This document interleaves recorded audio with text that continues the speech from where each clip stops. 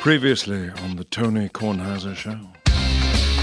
And as I begin to tell them about the tenderloin, the guy cutting the meat, there's two guys there. One guy in a Phillies hat helping us with everything else. I recognize him. He's there all the time.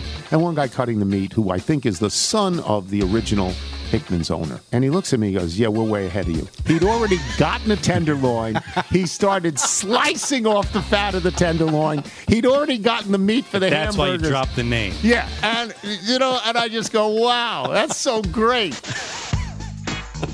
This is General George Washington, and you're listening to the Tony Kornheiser Show. Speaking of so great, Nigel has an email for us and a story for us. Please do it.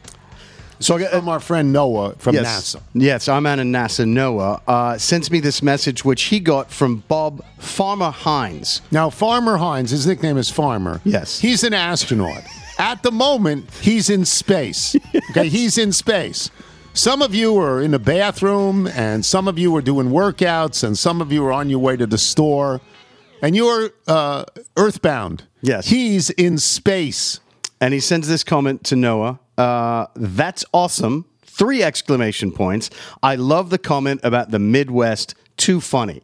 He's actually listening to the show in space. What do you think the moon looks like up there? Yeah.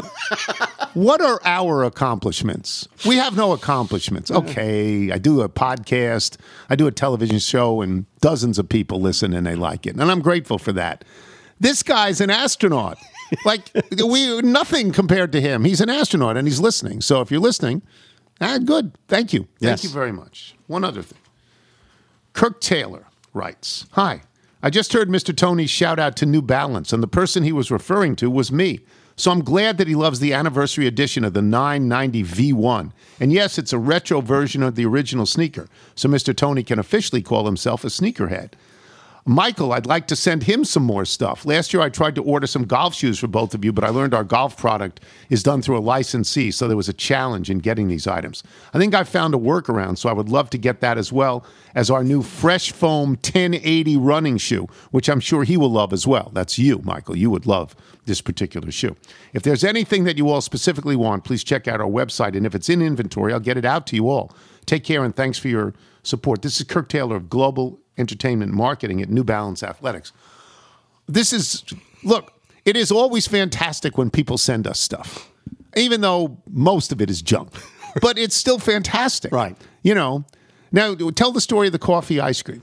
Oh, yeah, there's a bloke. I got to try and pull this up. There's a bloke who, I guess, works with Marenko's coffee, the ice cream. I've never had Marenko's. I've seen it in the stores. Have you seen it, Michael? I have not, but I don't spend as much time in the ice cream aisle as you do. I do. I spend a lot of I have time very always specific looking instructions. for Dunkin' Donuts. Yes, coffee. and it just doesn't exist. That's frustrating. But he said he wanted to bring us by a couple of pints of coffee from Marenko. And your position was, we don't need a couple of pints of Marenko's if we can buy it ourselves and put it on the show account. Right. The show account is for things like Marenko's, and it's for things like the Wells Fargo tickets. Yeah, if say you were sending your son on a scouting field trip to try and find material for the show, right? Bring his adult son. Yes, right. So that would, the show account is for that. Yeah. Even though it was very nice, some executives at ESPN to pay for these tickets. It's very nice, yes. But we could have paid for it. Yes, you treat me like a child. You are a child. You're my child. I'm 36. You're my child. Anyway, okay. But yes, we'll take the Marenko's. Yes, but I have to admit your position was haughty. It is. It's haughty. It's like, who needs this guy to buy us Marenko's? No, he's we throwing can you buy under the our own bus. Marenko's. Yeah. Well, I'm English. That's just my nature. Yeah. But yes, it's a very nice gesture, and we appreciate that.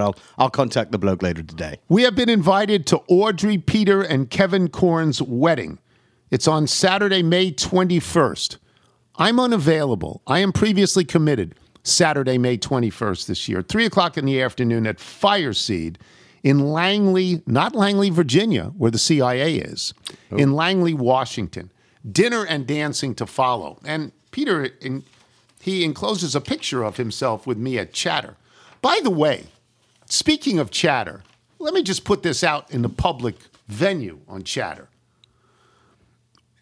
If you go by where Chatter was, there's still one Chatter sign. Oh, no, there are not. But now there's 3 Chatter signs. I got a call yesterday or 2 days ago from Tori. And Tori said, I went by there and they've added 2 more Chatter signs. Are they going to call the place Chatter? And I said, well, I wouldn't think so. I mean, aren't they part of a chain? Aren't they some sort of rib joint chain or something like that? And aren't they going to have dancing? And isn't I didn't think it was a chain. I thought it was something that had sort of music, dancing. That's why they redid the patio. And I thought the owner of the building just kept the old Chatter signs up so it looked like something. But now there's 2 more signs, I'm told. 3 signs. I think those Tori signs might was have under always the been there. presumption They were hidden by bushes. Oh, okay. Yeah, could have been. But these, All right, 'cause- these look like they've been freshly shined, and there still seems to be a for lease sign out there. So I'm wondering if something fell through that restaurant or if this is for another space, empty space upstairs. So let me just say this, and I'm speaking for everybody who used to own Chatter, even though I'm not really. I'm just saying it. You want the signs. I don't need the signs, but you can't use that name. We tried, we failed, we had a good time. That's our name. You can't have that name. Go get yourself another name. Right? I mean, Wouldn't you be happy though if just the name Chatter lived you know what on? I would do? What's No, that? I wouldn't be happy. You know what I would do? I'd get one of my fancy lawyers on it, is what I would do. And I'd get him or her to do it pro bono, just for the thrill of slamming somebody. That's what I would do. Here's where it That's becomes just more me. complicated. Someone told us that one of the photos this new group was using on their, I think on their social or website, was a Chatter from the now closed Chatter. I'm happy if you put a restaurant in there. I wish you all the luck in the world. But that's not your name. You know, we had this same thing with the name Chadwick's. Right. Well, Got to get your own brand. yeah. You got to get your own name, it seems to me. Yeah, I don't think anyone's trying to use that name. Again, I think they're just using that as a placeholder so it looks like a restaurant space. What was you the probably should have taken those signs when you left, same way you took the HVAC system. Smartest thing you ever did. That's yours. Yeah. What was the phrase? You said quit the Chatter, get me copy. What was the? Cut the chatter, sweetheart, and get me cut the chatter, sweetheart, and get me dictation or get me something. I thought it was get me copy. Maybe get me copy. Yeah. But Love that. copy would refer to, in that particular case, somebody who would take the story over the phone. Right. That's what it referred to. So I got this note from Shane Ryan, who's the New York Times best-selling author of something called Slaying the Tiger. And this is a book he has written called The Cup They Couldn't Lose. This is the most recent Ryder Cup, right, Michael? Yes. Whistling Straits. Whistling Straits. Where Steve Stricker did something that almost nobody expected. He passed on a lot of older guys and took a lot of younger guys, including Scheffler. The number one player of the world? Yeah. Yeah, and he saw it early. And Scheffler and Berger, who else did he take? He took a couple of, Oh, gosh. 3 or 4 maybe. Yeah. I'm blanking on that last name. You're Okay, thinking but of. he did it. And it says, Dear Mr. Tony, I hope you're well. I'm Shane Ryan, a writer for Golf Digest and a longtime little. It's so great when they're littles, even when they're not in space. It's so great. Embarrasses me. We have a lot of golf listeners. It's good. Well, they listen to you. Oh, gosh, no. I'm publishing a new book about the Ryder Cup and wanted to send you and Michael a box of that. The Cup They Couldn't Lose is about the Whistling Straits Ryder Cup and the history that led up to it, from Europe's long period of dominance to America finally figuring out how to end it. Since you're approximately the same age as the Ryder Cup, which was established in 1927, I figure you probably remember most of the big moments I've written about. I hope if you get the chance to read it, you will enjoy it. I'm enclosed the second copy from Michael. Thanks again, and my best to Edith Saliza. Yours, Shane. So, Michael, I know you'll want to read this. Yeah, you look forward with all the news that's been happening around the sport. This Ryder Shane Cup Luck. could be this interesting inflection point. Just as you look at some of the names on the European side, the aging out stars. They were the last. That might be the last time for some of them. That likely is the last time, and that's sort of going to be your base for captains, for vice captains. People are trying to hold on to that camaraderie, to that spirit, and then you have this new player that comes in the form of the Saudi Super League, and a lot of those names are the ones being mentioned who are going to be the first to jump because they have the ability to do it at their sort of age. So it'll be interesting to see what that does to this competition going forward. We did a story. I know everybody's expecting me to talk about the Nats. The Nats won last night. I didn't watch all of it maybe because the it started Caps, pretty the late. And the playoffs? Caps won. They came down from 2-1 down, Like and they that won. Backy to Oshie goal. Yeah, it's a beautiful pass, and Oshie is right on his right side of the net, and it goes. It's lovely. We had Barry Melrose on yesterday, and we don't. I mean, Mike says he knows hockey. Okay, I don't know anything about hockey. You know, Chicago hockey. Yeah, I don't know anything about hockey. And they said, a would you very like Barry narrow window. Melrose? And my feeling about the PTI show is very simple. that what distinguishes us more than anything else is our ability when we have guests to do a pretty interesting 5, 6, 7 minutes. And Melrose has been on a number of times, and he's always good. And I said, sure, let's bring him on. And he was really good because he's always really good. And we got to talk beforehand about where he used to live, which was Glens Falls, New York, where one of my roommates in college, David Carpenter, is from. We talked about the Montcalm Hotel and Inn that I stayed in 60 years ago. He doesn't live there anymore. He said he lives in Tampa now, but for many years he lived in Glens Falls. It's very pleasant, and I always enjoy when it's in essence a pre-interview. I'm talking to the guest that we're going to have because God knows Mike isn't there yet. And then when Mike gets there, Mike talks too. So, and it loosens people up. It's good. Sure. And he was really good. And one of the things he said was, oh, the Caps are going to beat Florida. Oh, I'm with the Caps. The Caps are going to beat Florida. Wow. So I was happy about that. He felt that the final two teams would be Tampa Bay and Colorado. But he felt the Caps would beat Florida. And I, of course, picked Pittsburgh because I always pick Pittsburgh. And then I said, are the Islanders in it? Can I pick them? And I was informed, no, stupid. They're not in it. They were in 9th place. They're not in it. But it was, it was nice. Playoff hockey. First of all, hockey in arena is the best sport. Yeah. It's the best live sport. Everyone who's been to a hockey game knows this. Even if you have no idea how hockey is played, in arena, hockey's the best. When they rush up, you hold your breath. When they shoot, it's fabulous. It's not very good on television most of the time. But in playoff hockey, when you are giving more of yourself to it, it becomes really good, right? Yeah, and last really night good. before bedtime, I walked back downstairs just to see if there's a score yet. And this is when when the Panthers had the 2-man advantage on the ice, and Walker walks down because he likes to just sort of have that chore, and he starts to pretend to skate on his Magna-Tiles. And he has no clue what's going on. He can't follow the puck. It looks like a video game, but he can recognize the energy. Yeah. And that's what it is. I don't spend a lot of time at hockey games. But in my life, when I've gone, in the arena, it's thrilling. Football in the arena is sometimes difficult because you're so used to replays on football. Every play is replayed.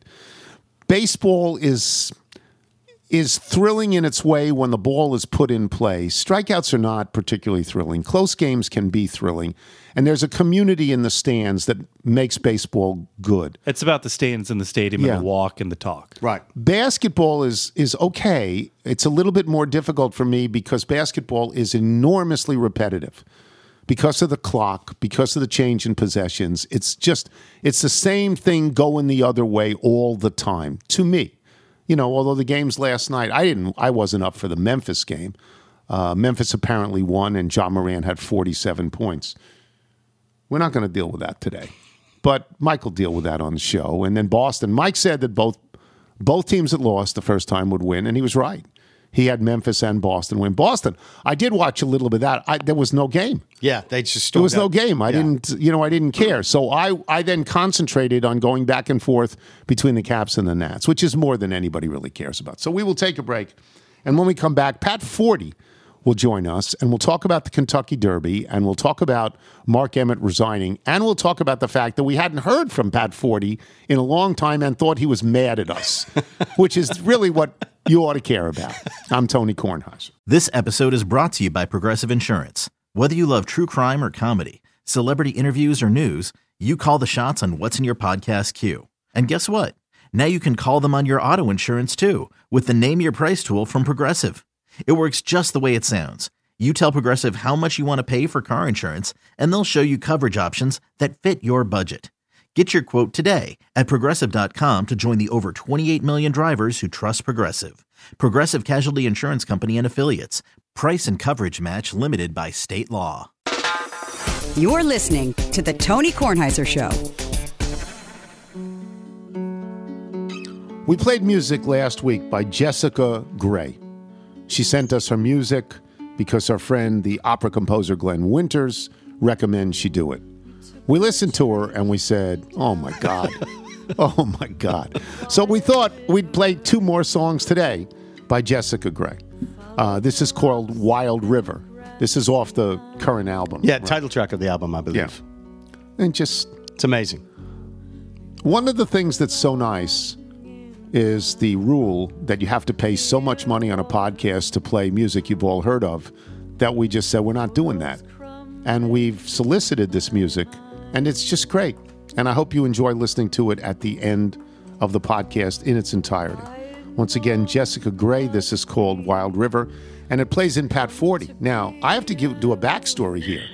Pat Forty has been one of the great guests we've ever had over a long period of time. Pat Forty's daughter is the only Olympian we really know who has sent us a bathing cap and signed it. And the last time Pat Forty was supposed to be on, he didn't post. And we didn't know what happened to Pat Forty. And somehow, Nigel and I convinced ourselves he hates us.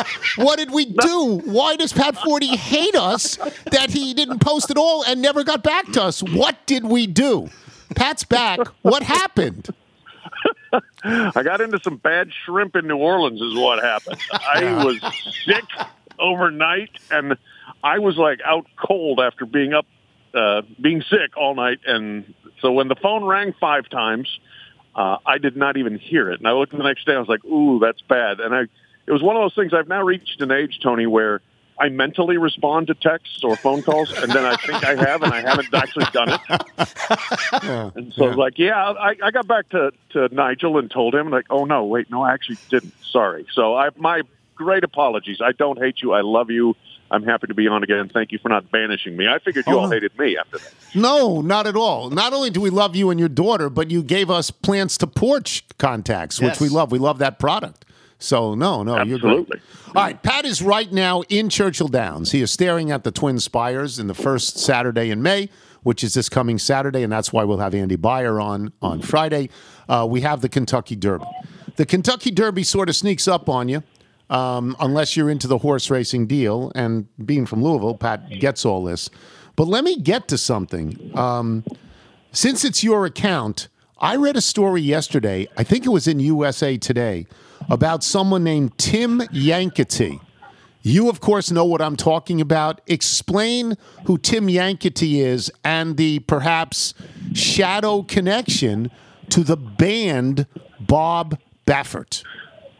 Oh, yes. Oh, it's a fascinating story. And I've got a big story coming Wednesday here on Bob Baffert versus Churchill Downs versus the Kentucky Derby. Mm-hmm. And Tim Yankety, yes, is the proxy for Baffert here. So Bob Baffert, who had what was his record-setting 7th Kentucky Derby win last year, the horse ended up being disqualified for a failed drug test, and that's become a theme with Baffert, with high-profile horses failing drug tests.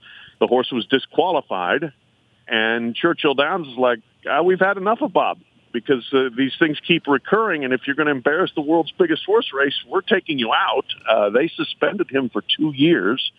Banned him from Churchill Downs for 2 years. The Kentucky Horse Racing Commission suspended him for 90 days here recently, which will effectively keep him out of the Triple Crown. But he's still training horses, and he still has very good horses. And so in March, when it became inevitable that all of his legal challenges to get into the Derby were going to fail, they moved 2 horses out of his barn, actually multiple, but 2 really good 3-year-olds, and into the previously anonymous Tim Yaktene's barn. And so far, Tim hadn't screwed it up. He got those 2 horses, Messier and Taba, to run 1-2 in the Santa Anita Derby and punch their tickets here for Kentucky. And now he's arrived as basically, he himself said, I feel like a lottery ticket dropped in my lap, and I'm just trying to get to the window and cash it. He realizes what a lucky but also pressurized position he is in. So let me give a little bit of background here, if I remember this correctly. You just can't take a guy off a street to train a great horse. It doesn't work that way. This guy, Tim Yaktene, he's not, a bus driver. He actually did work for Baffert some years back. He knows his way around a barn, right? I mean, let's give him a little bit of credit, although the only winners he's had in a couple of years are in claiming races. So he's not famous. He's not highly regarded by anyone other than, I guess, Bob Baffert, and I guess the owners of these horses, because they're allowing him to do this. It feels like Baffert is exerting a kind of shadow influence here, if not a direct influence. I don't know if he's allowed to call this guy. I don't know if he's simply banned from the grounds. How does that work, and what is the influence of Baffert behind the scenes? Yeah, that's we'd all love to know what the real answer to that question is. Yakin and everybody involved with the horses has said that Baffert has had no contact with him. Really? I don't find that. I don't find it believable. No. And there's nothing in the rules that says he can't. Right. You know? I mean, there's nothing that says you can't pick up the phone and say, "Hey, Tim, here's what you need to do." So I don't find that credible or believable.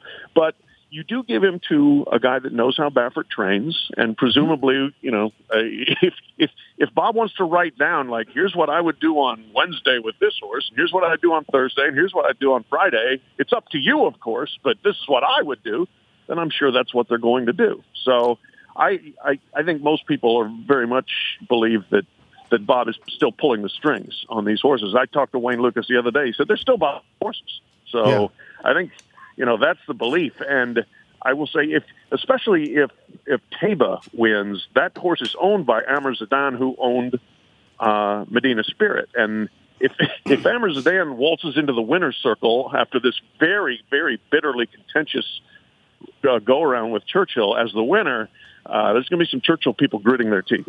So this is, and let me just repeat what Pat has said. Bob Baffert, he may be banned from the grounds. If you remember the movie Chariots of Fire, one of the greatest movies of all time, the professional trainer was banned from the grounds.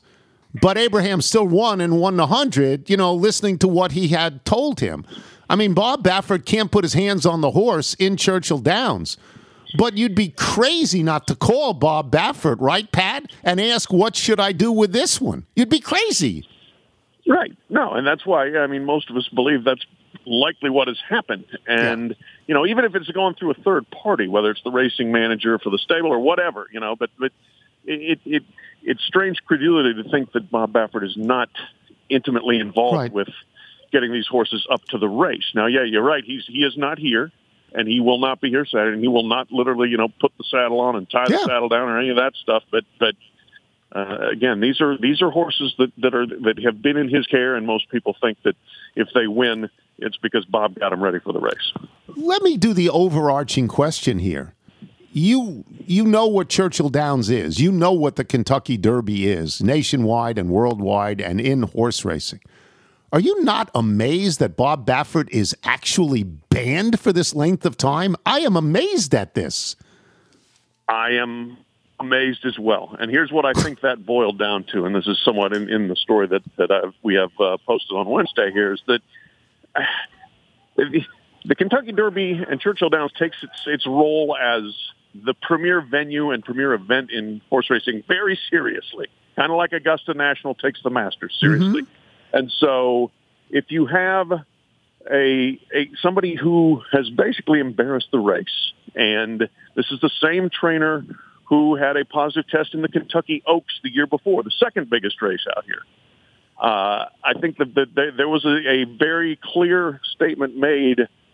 You, Bob Baffert, are not bigger than the Kentucky Derby. The Kentucky Derby is bigger than you, and we're going to show you how much bigger it is by hammering you, by putting it out for 2 years here. So I think that's what's happened, and like the crossfire and the bitterness between Churchill Downs Incorporated CEO Bill Carstanjen and Baffert's legal team is deep. It's been pretty bitter. It's like it's gotten personal. It's a bad breakup. Baffert's old barn 33, which I'm actually looking at right now, had a wall filled with plaques commemorating all his Derby wins. They're gone. It's a blank wall now. He has been scrubbed from the premises as much as humanly possible. Wow. It amazes me. It really does. I won't ask you to pick a winner in the race, or anything like that. And I'll move on. I'll move on to Mark Emmert. Mark Emmert has announced that apparently in 8 to 10 years he's resigning as the president of the NCAA. And nothing he did was good. Nothing. I mean, it just never worked out. And now it's an unbelievable mess with name, image, and likeness and the transfer portal. It is the total Wild West. Please tell me if you disagree with me on any of that. Well, Tony, to be fair, I think, you do have to mention the successes of the Mark Emmert era. Okay, there were none. No, there were none. No, I mean, it's like astonishing. Like the dude went 0 for 100. Yeah. Like it's hard to be as bad as he was, but they kept him for 12 years because that's the way the NCAA operates. They do nothing quickly, they do nothing decisively, and they really don't care about what's going on in the real world. So he was allowed to be a just disastrous leader for a disastrous organization. Yes. And I mean, he had to go. The fact that it took this long for him to go is, again, another indictment of the leadership of the sport. Do you have any sense do you have a nominee who would be good? I mean, I always think of Jay Billis, but I don't know if he'd be any good, honestly. I just think he'd be good. Do you have a sense of who'd be good? I mean, Jay's very smart. And I think he has strong opinions about what should be done. I'm not sure he'd be a great consensus builder, which I think that person needs to be. And I don't have a very good idea. I would like to see the NCAA break the mold. People are talking about, hiring another university president to replace the former university president who was Mark Emmert, who replaced the former university president who was Miles Brand. Let's just say that model hasn't worked real well. So let's maybe try something different. I think you break the mold hard here with these kind of unprecedented times we're in. You better think really untraditionally in terms of what you need. You need somebody, again, a consensus builder, but also somebody with some vision and some guts to lead that organization. I don't want to look, my problem with name, image, and likeness and the transfer portal is that I completely support the rights of athletes to not be exploited. So that coaches, and I don't want coaches to make less money. I just don't want the labor force to make no money. And so I get it. But and I want you to be able to go wherever you want to go. But I have to say that as somebody who's watched college sports for 65 years or something like that, it just seems totally chaotic to me. And I don't know if it will ever resolve itself in a way that it won't seem that way. I mean, I think these SEC schools, I know the schools can't pay you directly, but they got 1 billion people who are willing to spend all kinds of money to get all the best football players and then the best basketball players. And now it's like an auction for athletes. They're just going to say, how much will you give me? And then if I don't like it in an hour, I'm going to Tennessee. Is this working, or are we in that stage where it is totally chaotic? It's totally chaotic. I mean, there's no doubt about that. It's chaos. It's I hate to say it because everybody's been saying it in the Wild West, but that's what we've got.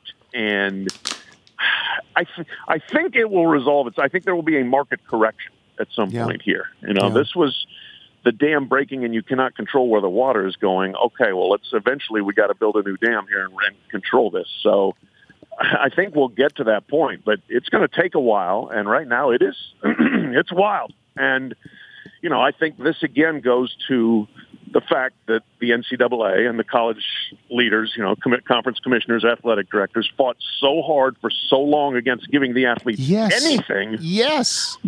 So when the breakthrough comes, it's going to break hard, and, it's going to be hard to control. And they don't have it right at this point, but eventually, hopefully, we can get to a point where it's at least a little bit, at least guardrails up on when you can transfer, on how you get your money, where it's coming from, so that it is not simply, like you said, free agency, which is basically, at least in professional sports free agency, there's rules. Right now, there are no rules. There are no rules in college. There are no rules. There are absolutely no rules. You can walk into a school, put your hand out, see if the local pizza joint will give you $5,000, and if you don't like it, transfer to Florida State in the morning. It's just unbelievable.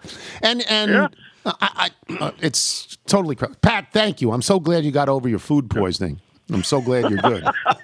Thank you for not banishing me like Churchill Downs did Bob Baffert. I appreciate it. That 40, boys and girls. It's wonderful. We will come back with Barry's Verluga. I'm Tony Kornheiser. Check out our new NBA show, Beyond the Arc, part of the CBS Sports Podcast Network, where you can find me, John Gonzalez, NBA insider Bill Ryder, and Ashley Nicole Moss 5 days a week talking all things NBA. Whether you're looking for insightful discussions, upbeat commentary, breaking news, interviews, or coverage of all the biggest stories in the NBA, our new show is the place to be 5 days a week. Download and follow Beyond the Arc on Apple Podcasts, Spotify, and wherever you get your favorite podcasts. You're listening to The Tony Kornheiser Show. Once again, Jessica Gray, Grae. The album is called Wild River. This is a song called The Garden. You can listen to these things in their entirety, not have to hear us talking through them. Like, there's talent, and then there's talent.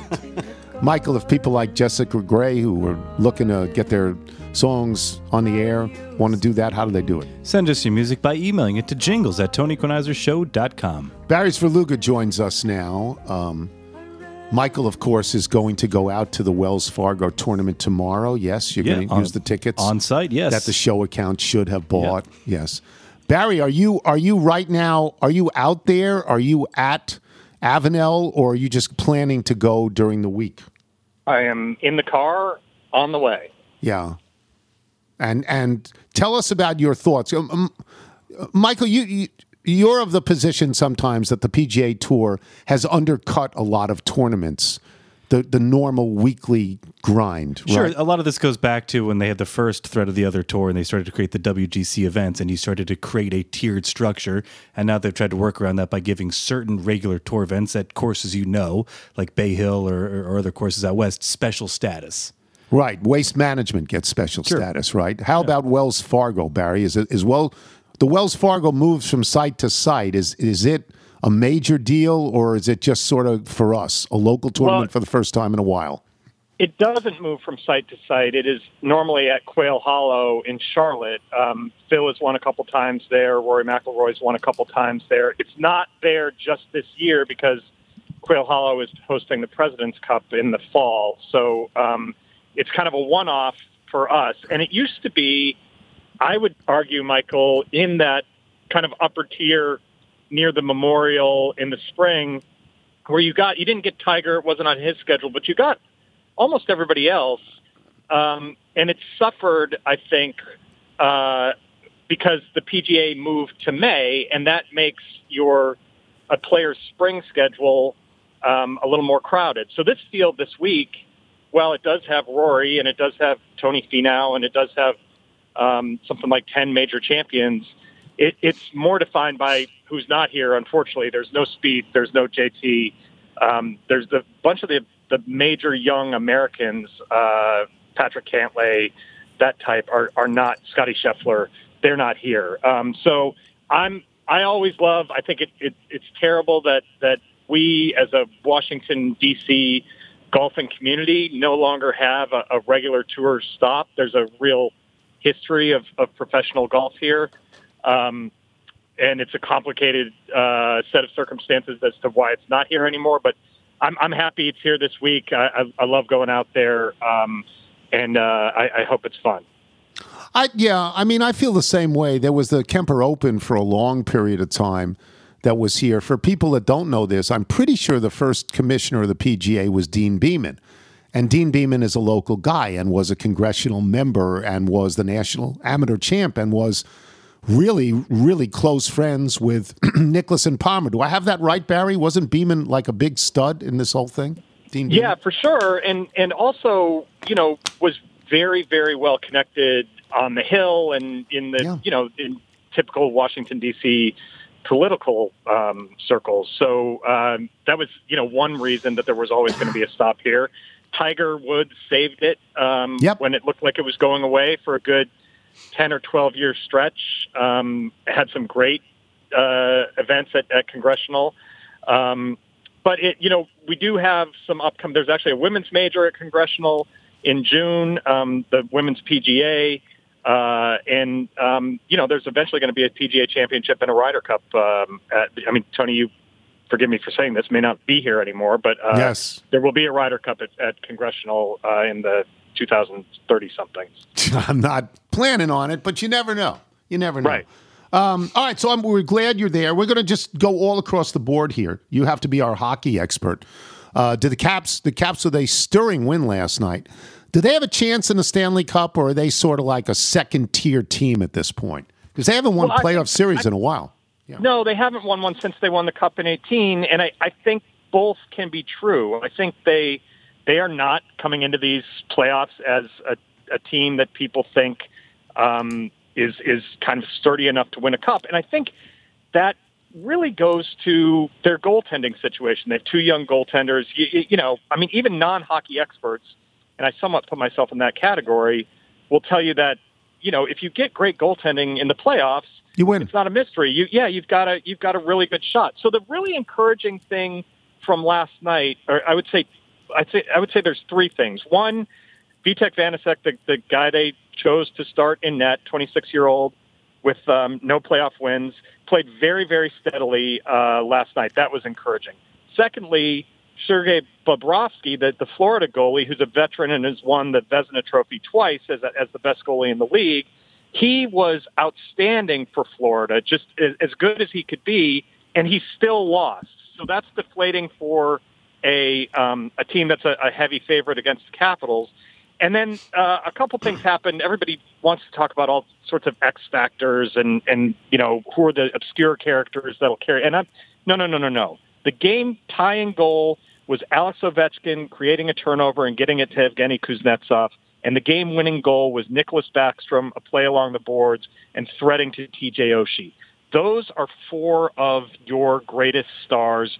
Though you're only as good as your best players are. Your best players have to be your best players. Yeah. And that group has been kind of banged up a little bit. If they can produce, then the Capitals are a better team than they were during the regular season. So we were talking at the beginning of the show about how in arena, hockey is the greatest sport. So playoff hockey, it's the greatest. And I'm not a hockey guy, but maybe you're from Massachusetts, so you grew up with hockey. Yes. Hockey never really broke out. Basketball has broken out. Hockey never really broke out. Why do you think that is? Well, I think there's a simple environmental climate issue that, if you're going to, basketball can be played anywhere. And I'm not talking about anywhere in the United States. I'm talking about anywhere in the globe. You bang a hoop up onto a pole and you get a ball, and there's so many different versions that you can play. Ice is not easy to come by everywhere. Not to get all, scientific on it, but even with global warming, it's not as easy to come by in Massachusetts. The pond I used to skate on doesn't freeze over as much as it did when I was growing up. So I think that's, it becomes a very expensive sport. It's like baseball. Travel baseball is a reason why inner city kids don't pick up the sport as much, because it's just very, very difficult or very expensive to play at a grassroots level coming up. I also think, Tony, that it's a harder sport to follow on TV than basketball is. It is. They tried to do the thing with the little halo around the puck. That must have been 20 years ago. They did that. I love it. I can follow it. You kind of, you follow you're really more following the body language of the players than you are the actual puck a lot of times. I was watching the game last night, and Joe Beninati, who is just an amazing play-by-play guy for the Capitals, longtime play-by-play guy, I was just like, it's amazing to me that he can follow exactly what's happening, because it's not just intuitive to the eye all the time. I think it can be difficult for casual fans to figure out what's going on. When you were a kid, did you want to be Bobby Orr? I was a little bit after the Orr era, so there were the next generation of Bruins, Cam Neely and those guys, Wayne Cashman. That was more my era, and we would. But it is a thing, like it's a cultural thing in New England. My brother and I would watch the first period of the Bruins game, and then in between periods, we'd play floor hockey in the basement with like a little plastic thing, and then sit down for the second period. So. I don't know if Caps fans, young Caps fans, are doing that now. I would say, Tony, and I think you would agree with this, that we're now 17 years into the Alex Ovechkin era, and I don't think you can overstate how much he has changed hockey and the hockey fan base here. That downtown arena has been sold out for more than a decade. There are kids who grow up thinking of the Capitals as an annual contender, not a joke. And I just think that has a trickle-down effect to the point where now the Caps have a guy in their organization who played for him this year that grew up in suburban Virginia, which it seems crazy, 25 years ago. Yeah, I'll just say this editorially and won't put Barry on the spot. But all these sports that want to ban Russians because of what's going on in Ukraine, I'm sort of surprised nobody has taken a position on the Russian players in the NHL, which would include Alexander Ovechkin, who is friendly with Putin. So I just say that myself. I'll move on. Is Ted Leonsis going to buy the Nats? I think it's a really interesting equation. I know that Mark Lerner, the current owner of the Nats, obviously has a relationship with Ted Leonsis because he's a minority partner in Monumental Sports, which owns the Capitals and the Wizards. My understanding in talking to people is that Ted Leonsis would need some help with money. He's a very rich man. You have to be a very, very, very rich man to buy a baseball team at $2 billion or whatever it's going to cost. So the easy pairing is David Rubenstein, the co-founder of the Carlyle Group, here in town, and a major, major Washington, D.C. philanthropist and businessman. I mean, you can't go to the zoo or the Kennedy Center or the National Archives or anything without seeing the David Rubenstein something. He may be a willing and able partner with Ted Leonsis to go in on the Nats. That is kind of informed speculation on my part, but if you're looking for local, enthusiastic, wealthy people who might be candidates to buy this baseball franchise, that's where I would look first. Many years ago, 10, 15, 20 years ago, Don Graham would have bought them. I don't think he can. I don't think he probably has that kind of money. Me personally, I don't think it's a good idea for one guy to own everything in town. And if you own 3 of the 4, and then you also own the sort of subsidiary things like the WNBA team and other stuff. I don't know. Do you think that's a good idea?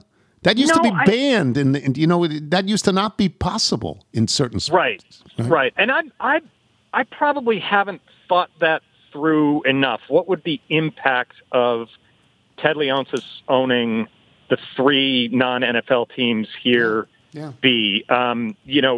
He is able to kind of split his attention and delegate to his team presidents and his general managers on the 2 sides.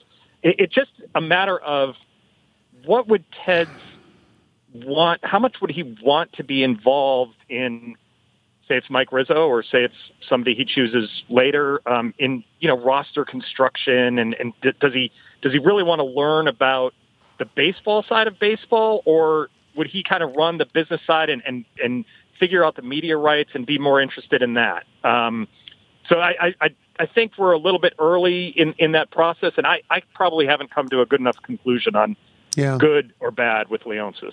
I sort of think that if one person owns all 3, that especially if they are involved in the media, they can control the message more than I want. You know what I mean?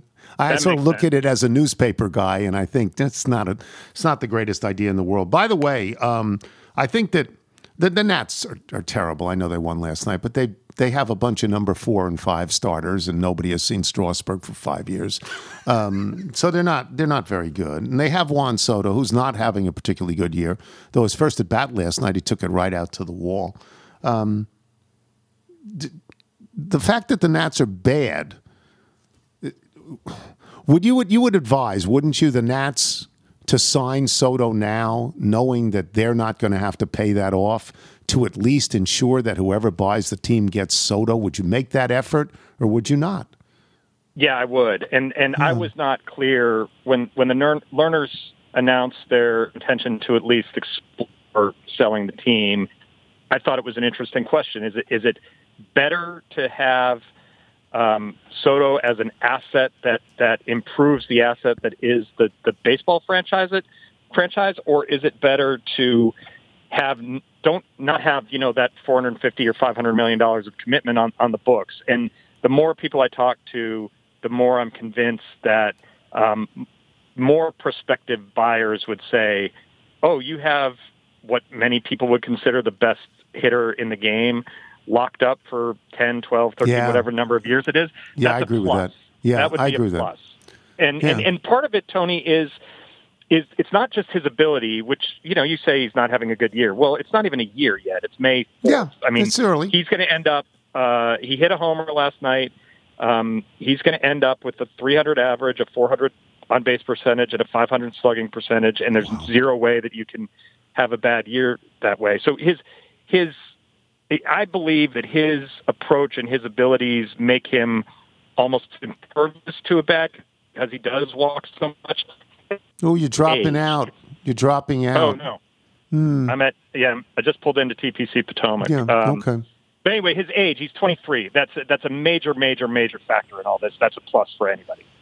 If I wanted to buy the team, I'd want Soto. I would eat it on the contract, because I want Soto. And then what I would say is the team stinks, so I'm not giving you what you want, because you've systematically destroyed the team in front of me in the last 2 years.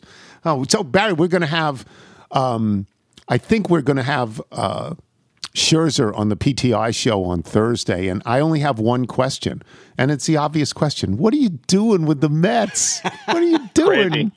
Yeah, you're killing us. He hasn't lost. His team hasn't lost a game in like a year, right? His starts, some crazy thing like that. They never lose. Amazing. It's amazing. And that's he gave up 4 runs the other day and they scored 10 or something. So, still.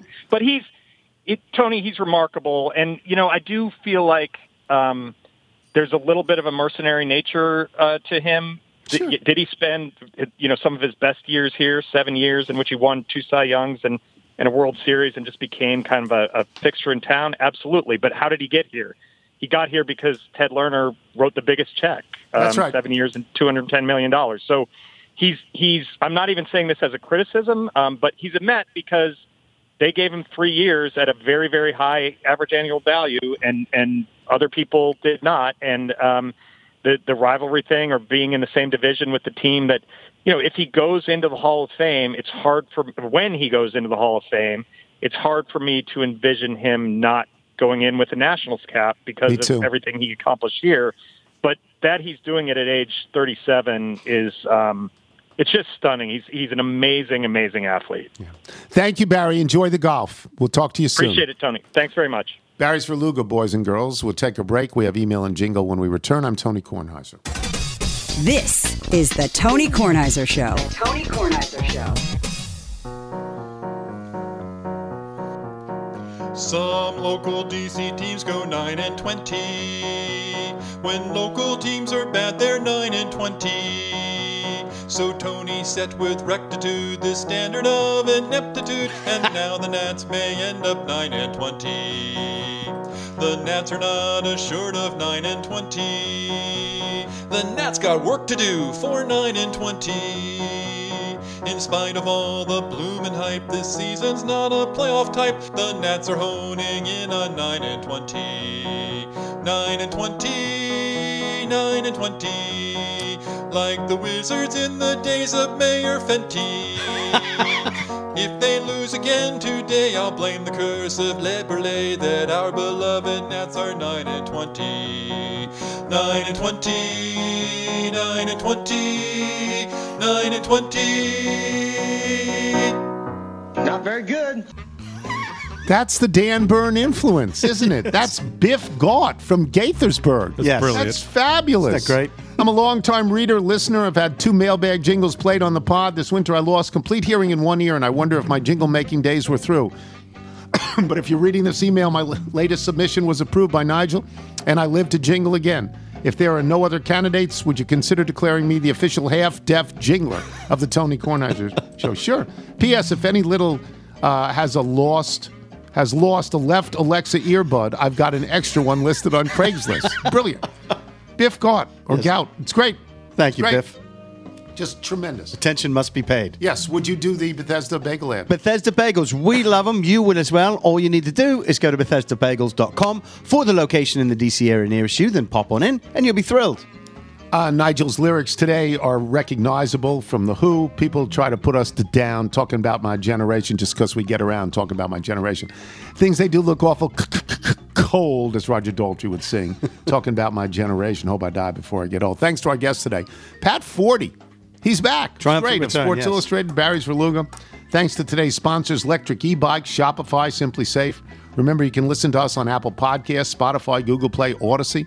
If you get the show through Apple Podcasts, please leave us a review. Did you hear Barry's turn signal? No, I didn't. Yeah, I've been wondering. I think he was making a left onto Bradley. Yeah. Passing Congressional, wondering, hey, why are we playing over here? Yeah. From Jay Yander in Old Forge, Pennsylvania. I loved hearing the email from my fellow Wayne County native on Wednesday. I grew up on Keene Lake, only a few miles west of Honesdale. Steve's Diner changed its name a few years ago to Scarfalato's Diner. New owners, I assume. I'm curious if the diner will allow you to use your wooden nickel good for one free cup of coffee. If not, I'd be happy to buy you a cup and perhaps an order of toast. Very sweet. Well, the show account take care of that. Yeah. From Doc Bradley, who writes formerly of Las Vegas, now of Vermont, and I couldn't be happier.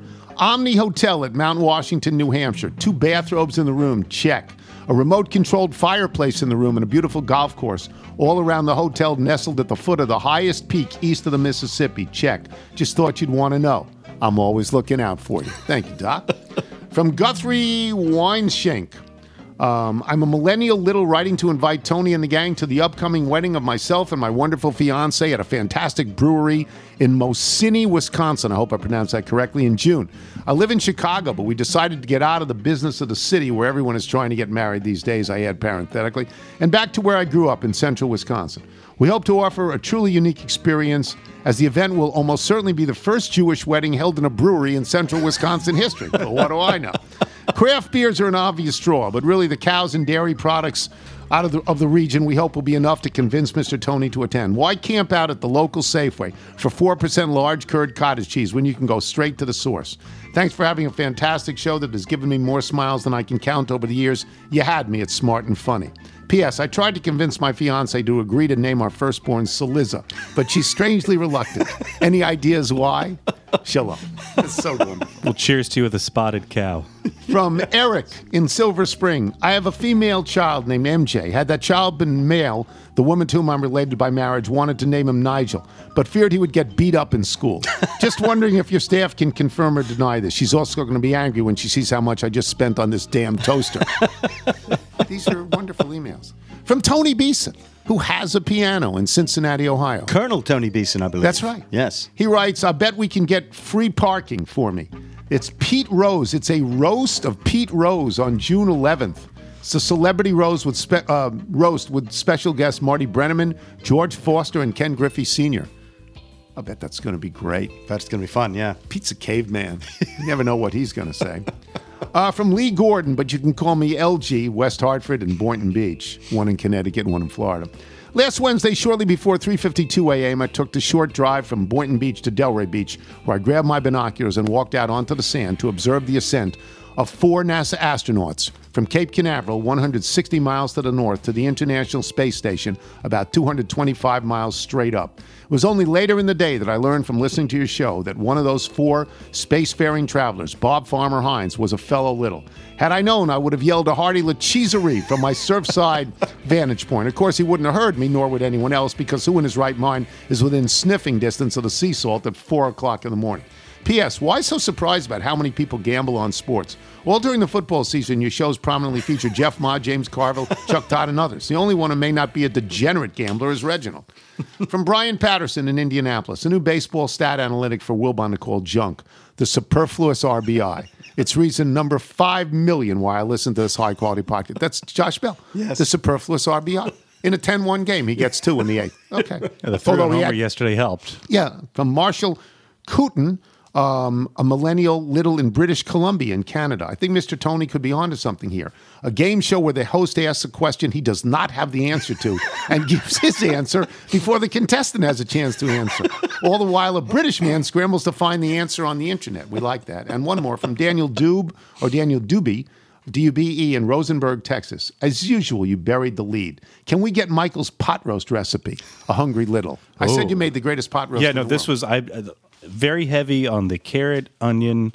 Yeah, no, this is a recipe I'm still working on. It was the best. Workshopping, It was the best in the world. If you are on your bike tonight, everyone, as always, do wear white. Jesus, am I speaking Chinese?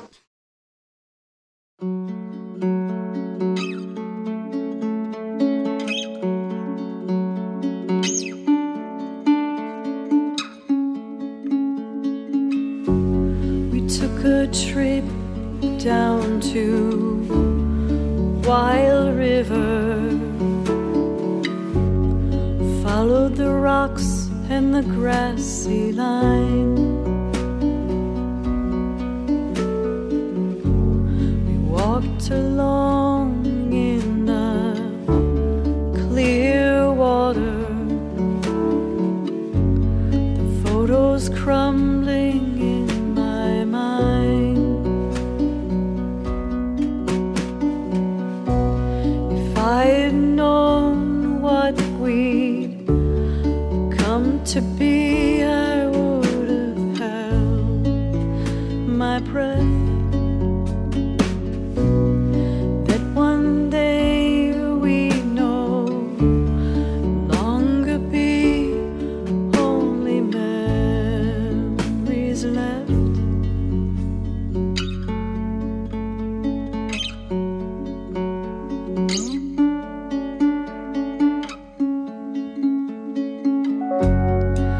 We sat by the wild river, under the rusted iron bridge.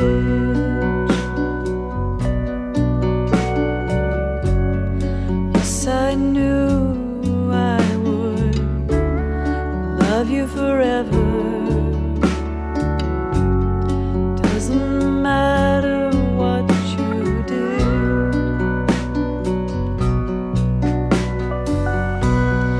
If I'd known what we'd come to be, I would have held my breath.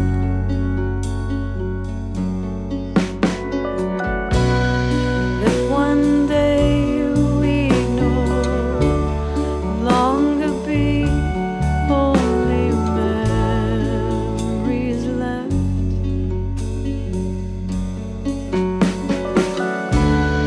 Wild river, wash over me.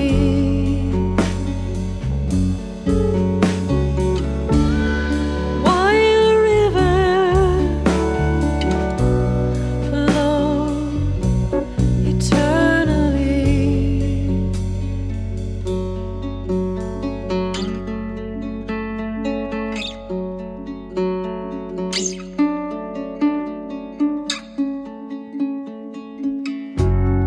Now today down at Wild River, I feel the rocks beneath my shoes. Find my way up the high boulders, but now I'm climbing without you.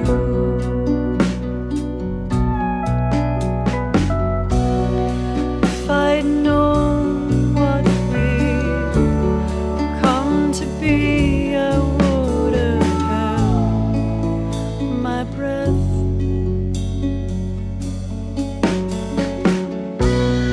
That one day we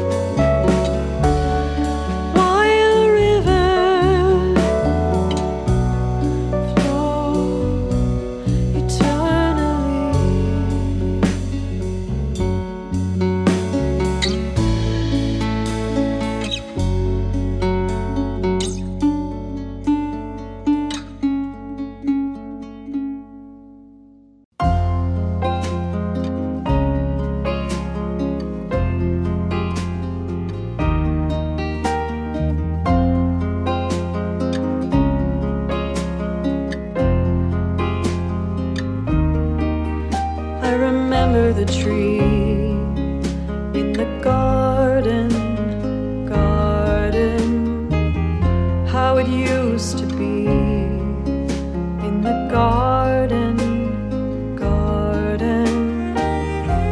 I read Nancy Drew mysteries in a hammock out in the breeze.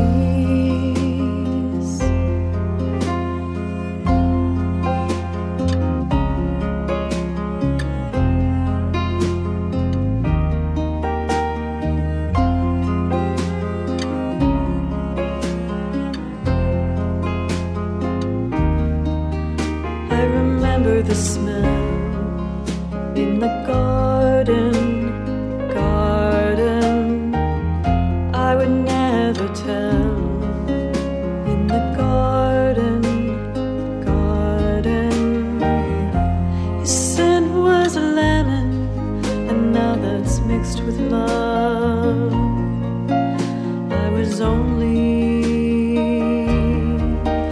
13, and I've never known such peace. Miss that place by the sea.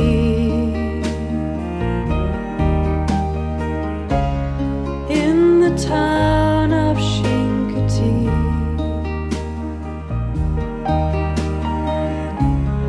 Waters wild and ponies free.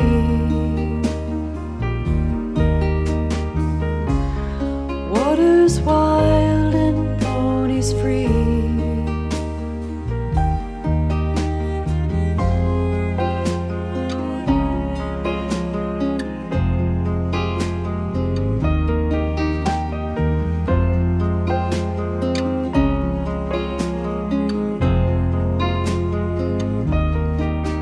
I remember the days in the old house, how we used to play in the old house. I made a secret place in a closet with a window full of lace, and I've never known such peace. Miss that place by the sea.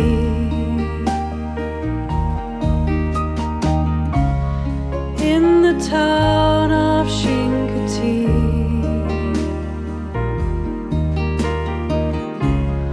Waters wild and ponies free.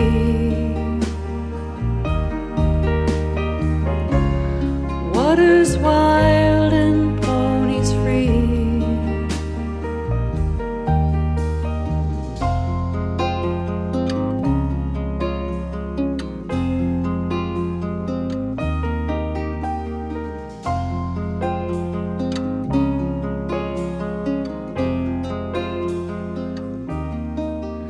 I remember the nights at the old house.